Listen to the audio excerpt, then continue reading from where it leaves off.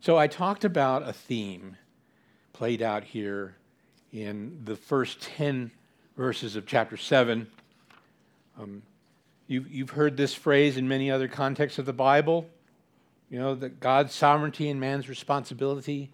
It plays out a lot in God's Word. And so it plays here as well. And I'm so excited to talk about these first 10 verses. You first read them and you think, okay, they're just introducing Ezra. It really has nothing to do with me. How can I apply this in my life? And where is the gospel in this? That's what we try to do here at Sovereign Grace is really to preach the gospel in everything that we teach out of this Bible, out of this book. So sometimes it's difficult to find. But the sovereignty of God and man's responsibility undergird this particular text, verses 1 through 10. And I want to show you this morning how that plays out. I also want to start off with an illustration. This is a story, and I don't know if y'all have had an opportunity to meet Anne. I hope I pronounced this right. Holmrigerhausen. Okay. I asked your mom earlier. Ask her. Oh, okay. So Anne, if you haven't had an opportunity to meet her and hear her story that's going on in her life right now, it's an amazing story. I'm going to try to give you a little glimpse of it. I hope that I do it justice. But please see her, talk to her, because it's an amazing story. And the story involves her daughter Amelia, who was diagnosed with kidney failure. Now, with kidney failure, you know that you have to get a new kidney. You have to get another kidney. You go into dialysis for the rest of your life.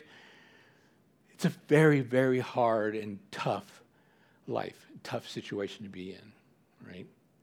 So most people who have kidney failure go on to a list, and they wait for a kidney, and that list is long. There's many people waiting, and many people wait for many, many years before they, even get a hint of a possibility of having a kidney for them. So their life is a struggle. It's hard, right? Well, so Anne and her daughter Amelia find out that she's got kidney failure and she needs a kidney. In this process, in this time, she's now returning. Anne is returning to work. It's after COVID, and she's returning to work, and she's struggling because of her life right now, what she's going through, right? And so she's in meetings, and she's making presentations, and sometimes she has to stop because she just starts crying. She gets so emotional, from her life and what's going on. Well, at this time, there is someone new in the office that's come in. He's like maybe like an apprentice or something like that. Yeah. So he doesn't know Anne. Anne doesn't know him. But he hears her story from some of the people in the office, and he starts to pray. He prays about Anne's daughter, Amelia, who needs a kidney. And he hears God. He hears from God. And he goes to Anne. He said, Anne, I know this is going to sound crazy, but I believe and I feel in my heart that God has led me to give your daughter one of my kidneys. Wow.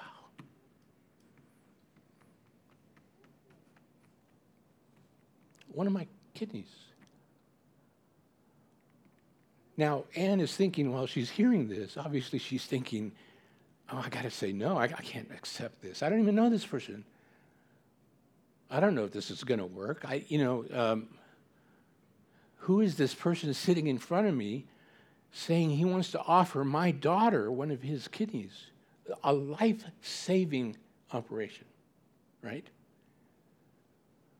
And so the whole time she's thinking, I should say no. I got to say no. But at the same time, she's thinking, God brought him here for a particular reason and a specific reason. And if he says, and he believes in his heart that God is telling him to give one of his kidneys to her daughter, then how can she say no? Right? So they agree. He doesn't even know what blood type he is. We don't even know if there's going to be a match. So he goes and gets tested, and he comes back, and it's a match. So this week, she's going to go and get a new kidney from this man that she barely knew, maybe less than a year ago. An amazing story. And the events, she details the events. So please talk to Ann about this story. It's truly, I love hearing. I've already heard it twice, and each time I am just struck by what God does. The sovereign work of our Lord, our Father, God, right? The sovereign work. And then this young man's responsibility to do what God has asked him to do, to take one of his own kidneys and offer it up. What an amazing story. Again, God's sovereignty, bringing this man to do this, and then the man saying, "Yes, Lord, I hear you, and I will obey." What a story. Amen. So the title for my message this morning is God Raised Up Ezra. God raised up Ezra. I'll go through a few points. I won't mention them now, but as I go through them, I'll make sure that you hear them. So if you're taking notes, you can write them down. So let's just go right into beginning with point number 1. God raised up Ezra. That's my first point. Verses 1 through 6a. Now, I won't read the names again, so I'll just breeze over them, but I'm going to read the text again just to remind you. Now, after this, in the reign of Artaxerxes, king of Persia, Ezra, the son of Aaron, the chief priest, and that's where I've skipped over the names. This Ezra went up from Babylonia. He was a scribe, skilled in the law of Moses that the Lord, the God of Israel, had given. So, we have in the introduction of Ezra, in the description of Ezra, we have at the very beginning his lineage, his family tree. Right? He's the son of. And then they give all these names that are difficult to pronounce. I had to listen to a recording of this text over and over and over, and I probably messed up some of the names. I don't remember now. Artaxerxes, I don't know why I have trouble with that one, but anyway. So his lineage shows and represents that he is in a line of priesthood. Now that's important at that time for these people to know what his lineage is, and the fact that his lineage is of a priest, the chief priest, Aaron. Okay? This gives the people hope. It strengthens their hope knowing that he was of such important lineage. Now, this isn't even the full list. If you go to 1 Chronicles 6, there are a few more names that are listed in there. Apparently, during the copying of this to Ezra, some of the names were left out because of duplication. Okay? I think there were like 7 names that were dropped. Now, because of the length of this list, it vouches for the importance of this man. It vouches for the importance of this man. He's an important person, even though we're now in chapter 7, we're finally getting to hear about him. But he is important for the time and what is transpiring and what is happening in this time. It's important because God's sovereignty has directed that this man at this time will lead his people. Now, his lineage is important, right? The fact that he's, son of Aaron. But Aaron, like Moses, weren't superhuman people. They sinned just like you and me. However, the significance of this lineage is that it shows God's faithfulness to his people. It shows he raises up leaders for his people, just like he did in the first Exodus. He raised up Moses. Actually, this list tells us more about God than it does about Ezra's lineage. It shows us that God providentially, meaning exactly when needed, and sovereignly, meaning God purposed and planned, raises up leaders to lead his people. He is involved in our lives. So, Ezra is of the line of a priesthood.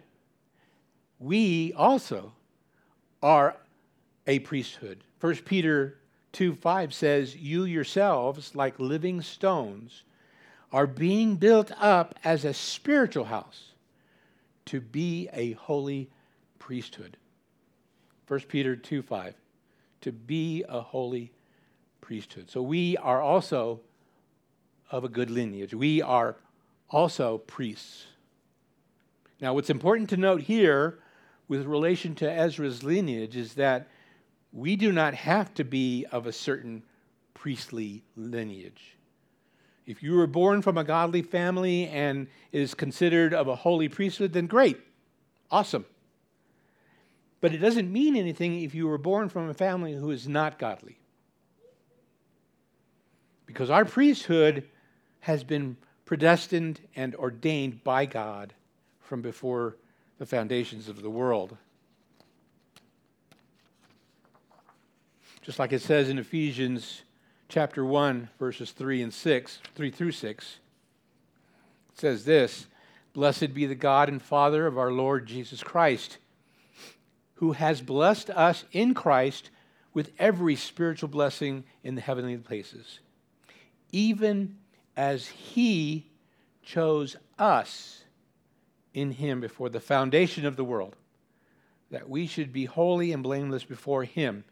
In love, he predestined us for adoption to himself as sons through Jesus Christ, according to the purpose of his will." His sovereignty, God's sovereignty, his will, to the praise of his glorious grace, with which he has blessed us in the beloved.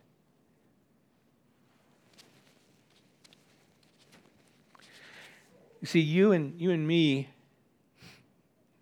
we're believers in Jesus Christ, are a chosen race. 1 Peter 2:9 says this, "But you are a chosen race, a royal priesthood, a holy nation, a people for his own possession, that you may proclaim the excellencies of him who called you out of darkness into his marvelous light." I loved the fact that we were singing this morning, "Marvelous Light."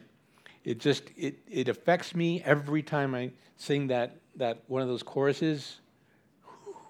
Ooh, boy. I love that. I don't think Bill knew that I was actually going to reference that text in my message this morning.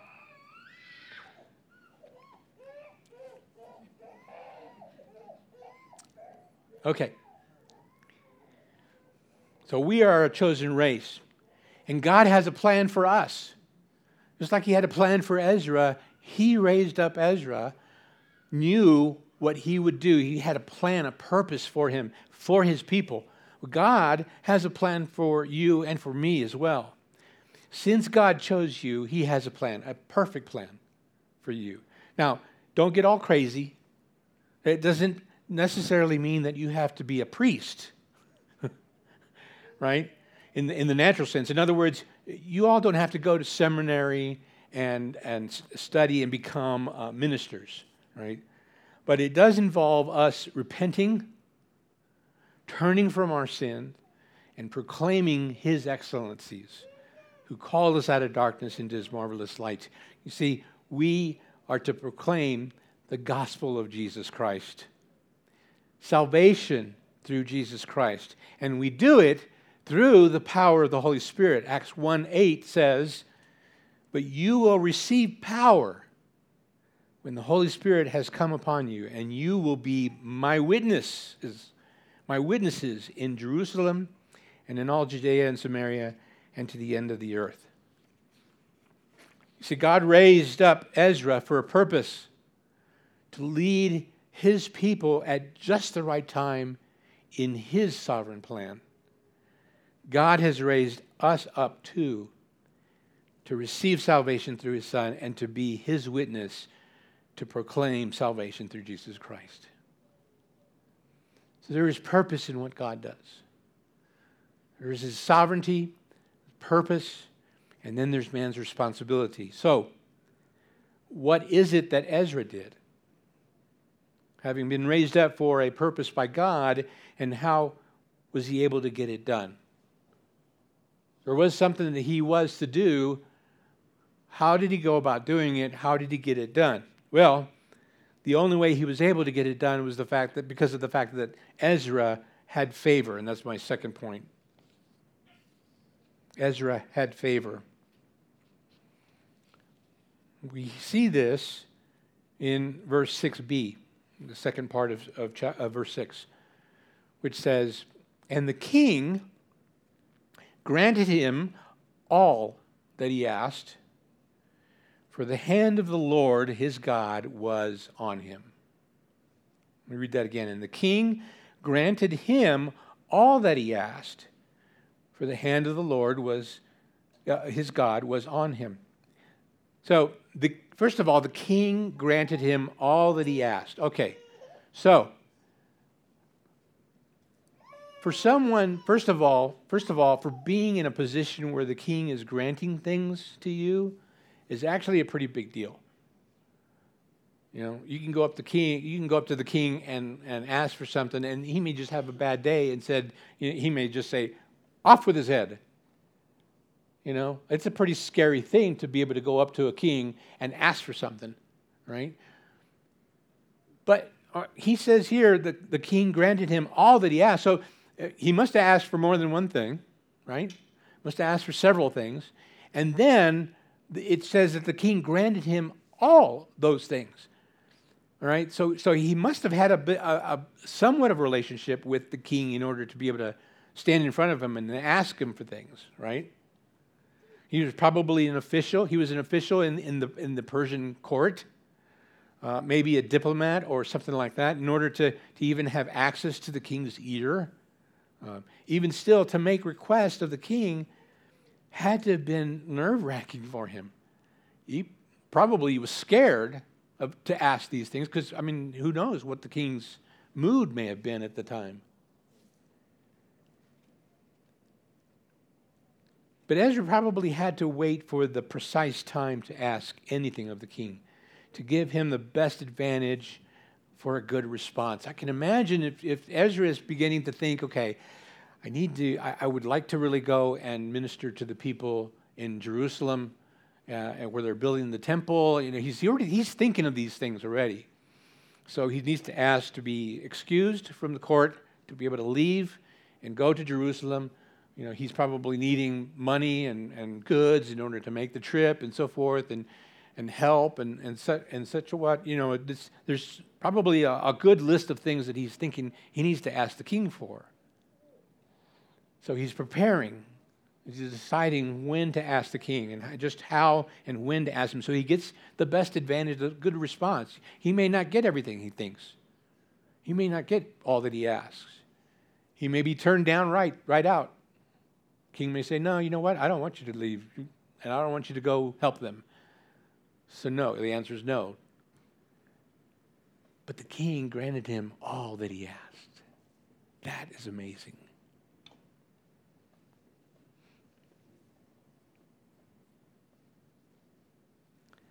So even though he wasn't, let me back up.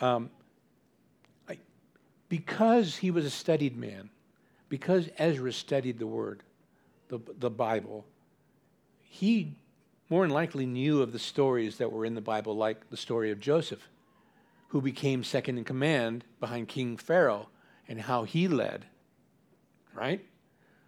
So even though Ezra wasn't second in command, he did know that it was important to address the king and how to address the king and make requests of him, and that it could happen, right?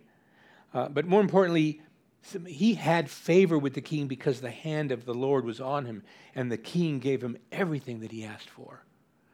This is what ultimately transpired of this whole idea of Ezra thinking, okay, I got to approach the king. I want to do this. I feel like the Lord is leading me to do this. I got to approach the king, and I got to do it in a manner that doesn't upset him, doesn't cause him to go, you're asking for all these things. Oh my goodness, no, you can only have one. He's thinking about all these things, and there were many, many months that passed, weeks and months that passed before he got up the nerve to finally go up and ask the king. But he did. And because the hand of the Lord was on him, he had favor, and the king then granted him everything that he asked for.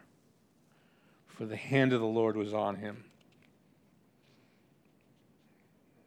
So again, we see that together with God's sovereignty, man's responsibility, which is the part that Ezra played, and they worked together. Those things worked together. God's sovereignty, man's responsibility, they worked together. The part that Ezra played was to act on the doors that were opened by God. You see, God opened the doors to allow him to speak to the king. And then to ask him for all these things. God directed the king, just like he directed the king Cyrus in chapter 1, providing favor in the king's eyes. This time was for Ezra. Now, even though God's work was all behind the scenes, it wasn't like God was speaking directly to the king and saying, hey, I've got this boy. He's coming up. He needs to go to Jerusalem. He's going to need a lot of help. He's going to ask for a whole bunch of things. And I want you to grant him all those things. He wasn't speaking to the king like that. He was sovereignly, though, directing the king's heart to soften and to know about these people that were going to Jerusalem to build the temple. And so when Ezra came and asked for these things, the king says, yeah, I think that's a good idea. I grant you all that you want. Wow.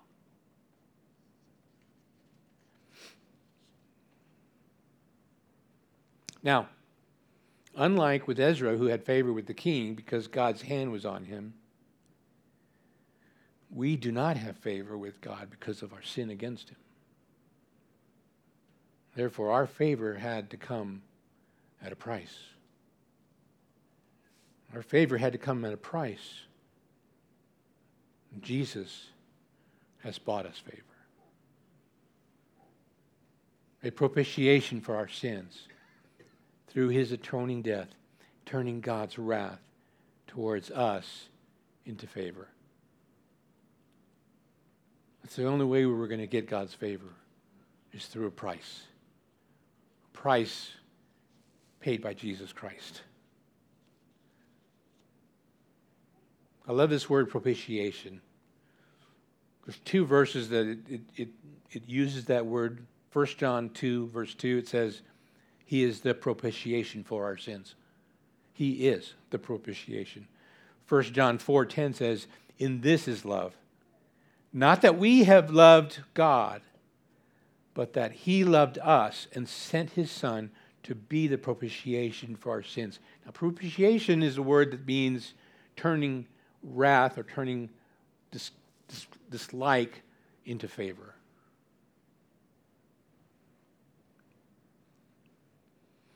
The first thing to note about all this turning God's wrath into favor is that we had nothing to do with it,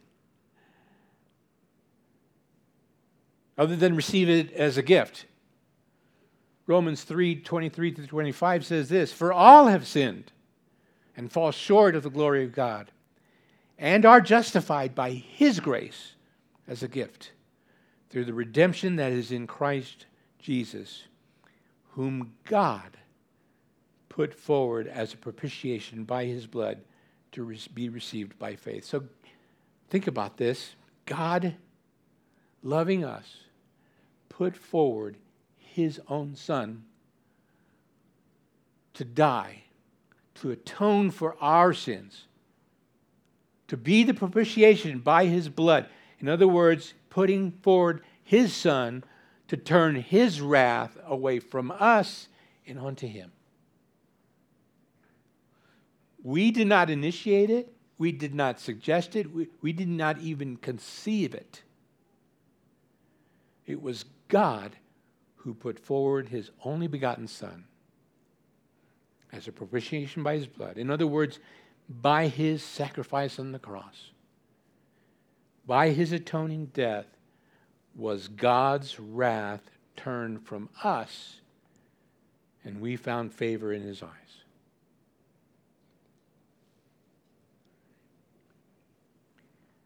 But if God's wrath was turned from us, it had to go somewhere. If it was turned from us, it had to go somewhere. It was all placed on Jesus. Jesus took on our sins and then took on the full weight of God's wrath on Himself to pay the penalty for sin.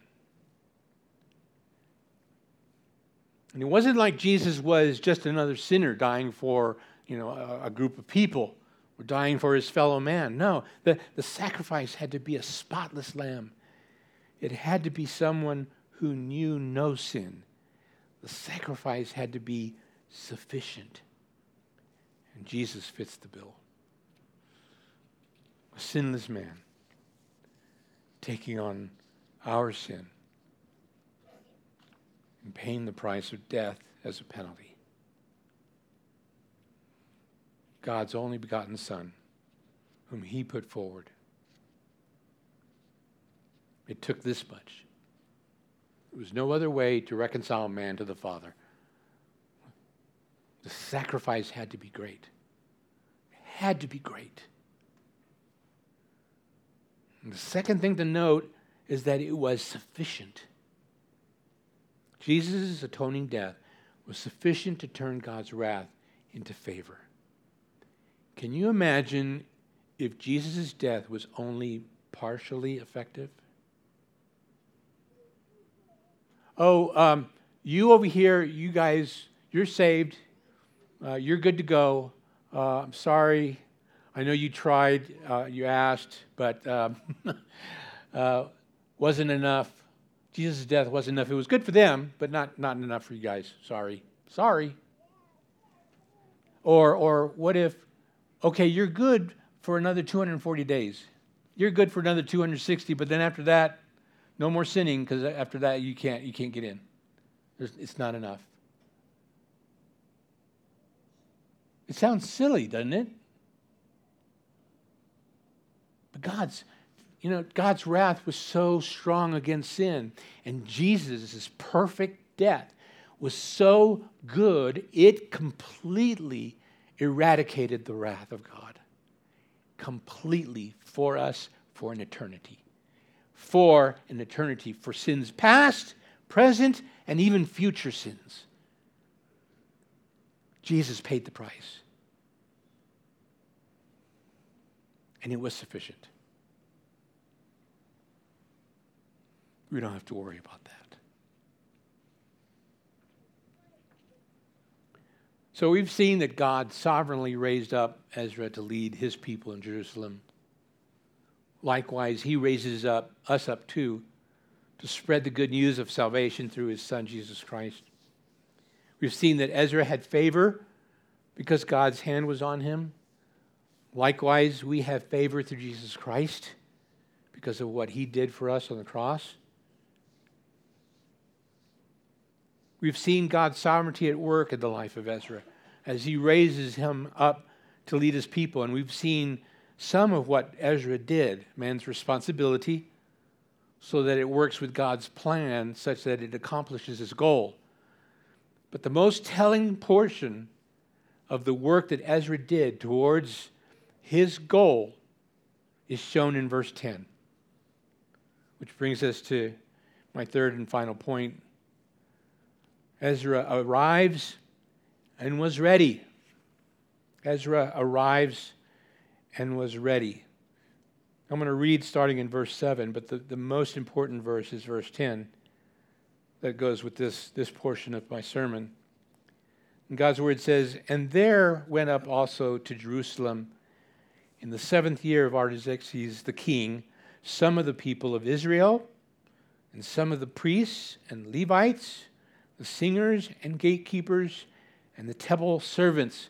So these are people doing their part, their responsibility to hear from God, or as they hear from God, to go and build the temple. It takes all sorts of people to do this. Right? It takes laborers, workers, administrators, overseers, lots of different types of people to do this. So a lot of different types of people went. Verse 8, "And Ezra came to Jerusalem in the 5th month, which was in the 7th year of the king. For on the first day of the 1st month, he began to go up from Babylonia," so that he started his trip. "And on the first day of the 5th month," so it took 5 months, "he came to Jerusalem, for the good hand of his God was on him." And here's verse 10. "For Ezra had set his heart." I don't have to say any more. That right there is the most important part of verse 10. For Ezra had set his heart.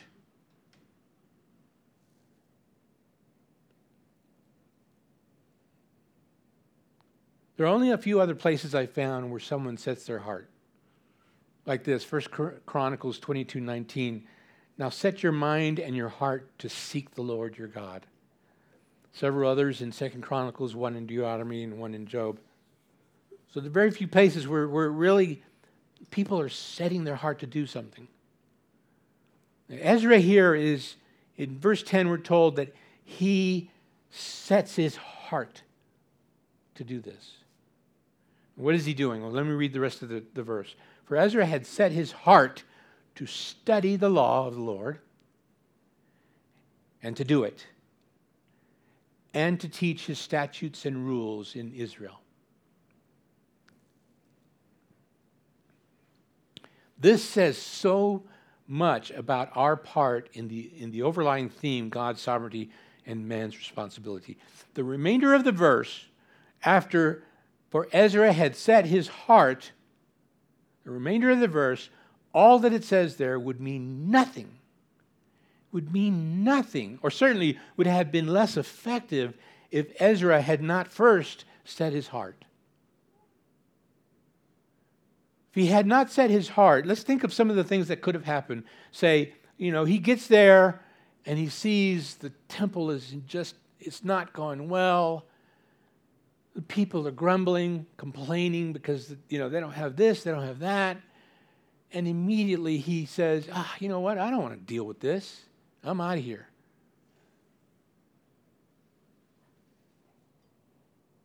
If Ezra had not set his heart, he could have gotten there, started work, started the people to learn about God's word. He started to teach people.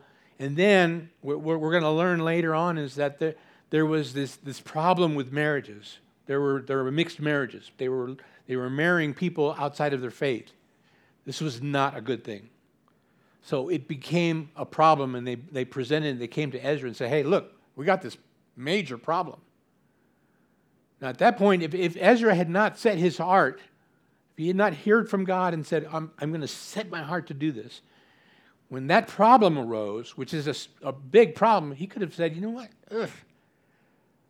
Stay with your wives. Stay with the sin that y'all are doing. I can't handle this. I'm out of here. But no, Ezra set his heart to do this because he knew God. He knew. He had been studying the law of the Lord. He had been studying the Bible. He knew what was in the Bible. He knew what God had done in the past and what he could do in the future. He was excited about this. And he said, you know what? I'm hearing from God to do this. I'm going to set my heart to study the law of the Lord and to do it and to teach his statutes and rules in Israel. When he says, and to do it, it means to live it. He says, I'm going to read the Bible and I'm going to live it.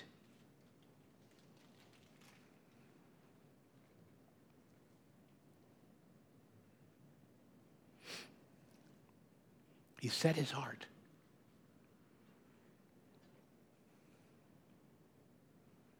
Let me ask, have you set your heart to anything of God? Ooh. Have you set your heart to anything of God?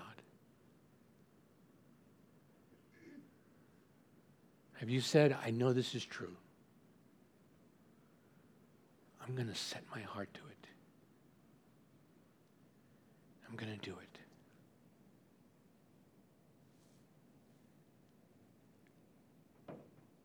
Ezra set his heart to study the law of the Lord. When was the last time you picked up the Bible and read from it?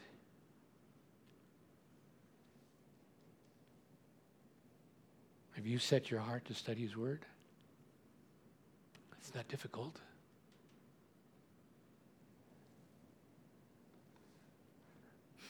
Ezra set his heart to do it. To do what? Well, he was studying the Word of God, so it implies that he set his heart to live by the Word of God. Are you living by the Word of God? Have you set your heart to live by the Word of God? If you're saying you're going to live by the Word of God and yet you do not study the Bible, do you think you will be effective at living by the Word of God? Probably not. We need to first open the Word of God, read it, study it, meditate on it, let God's Word affect our lives.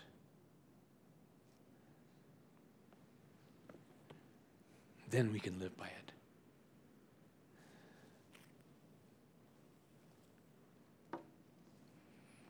Ezra set his heart to teach his statutes and rules in Israel. A natural expression of studying God's Word and living God's Word is to teach God's Word. Because as you study His Word and as you live His Word, you gain experience and wisdom in studying and living by His Word. And a natural expression of doing this is to teach others what you've learned. A natural expression is to teach others what you've studied and lived.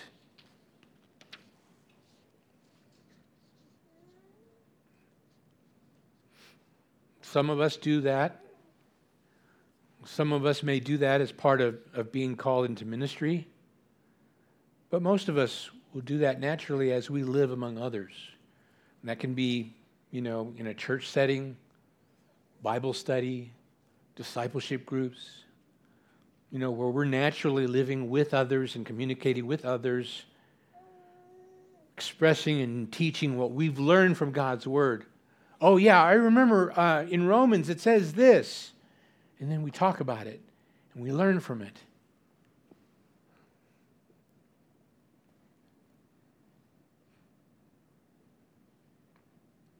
Ezra arrived in Jerusalem and was ready because he had set his heart to do what God had raised him to do. Are you ready for what God has for you?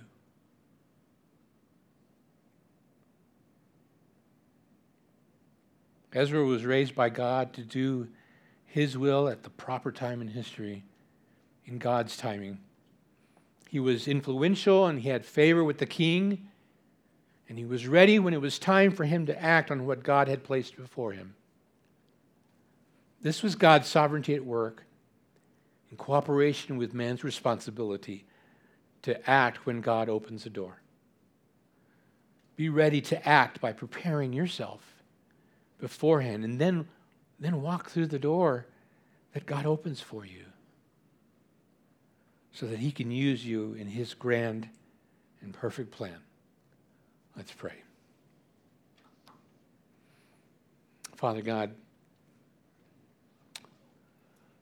thank you for teaching us through the book of Ezra as we learn now about this man who was raised by you. Sovereign, perfect timing in you bringing Ezra to these people to lead them. It's also sovereign, perfect timing as you lead us and raise us to do your will, Father God. And so help us to be obedient to that. Help us to act when we hear from you, Father God, and you open a door for us, that we would act and walk through the door, having been ready because we've studied the Word. We've studied your Word. We live your Word, Father. Help us to do that. Prepare us. In Jesus' name, amen.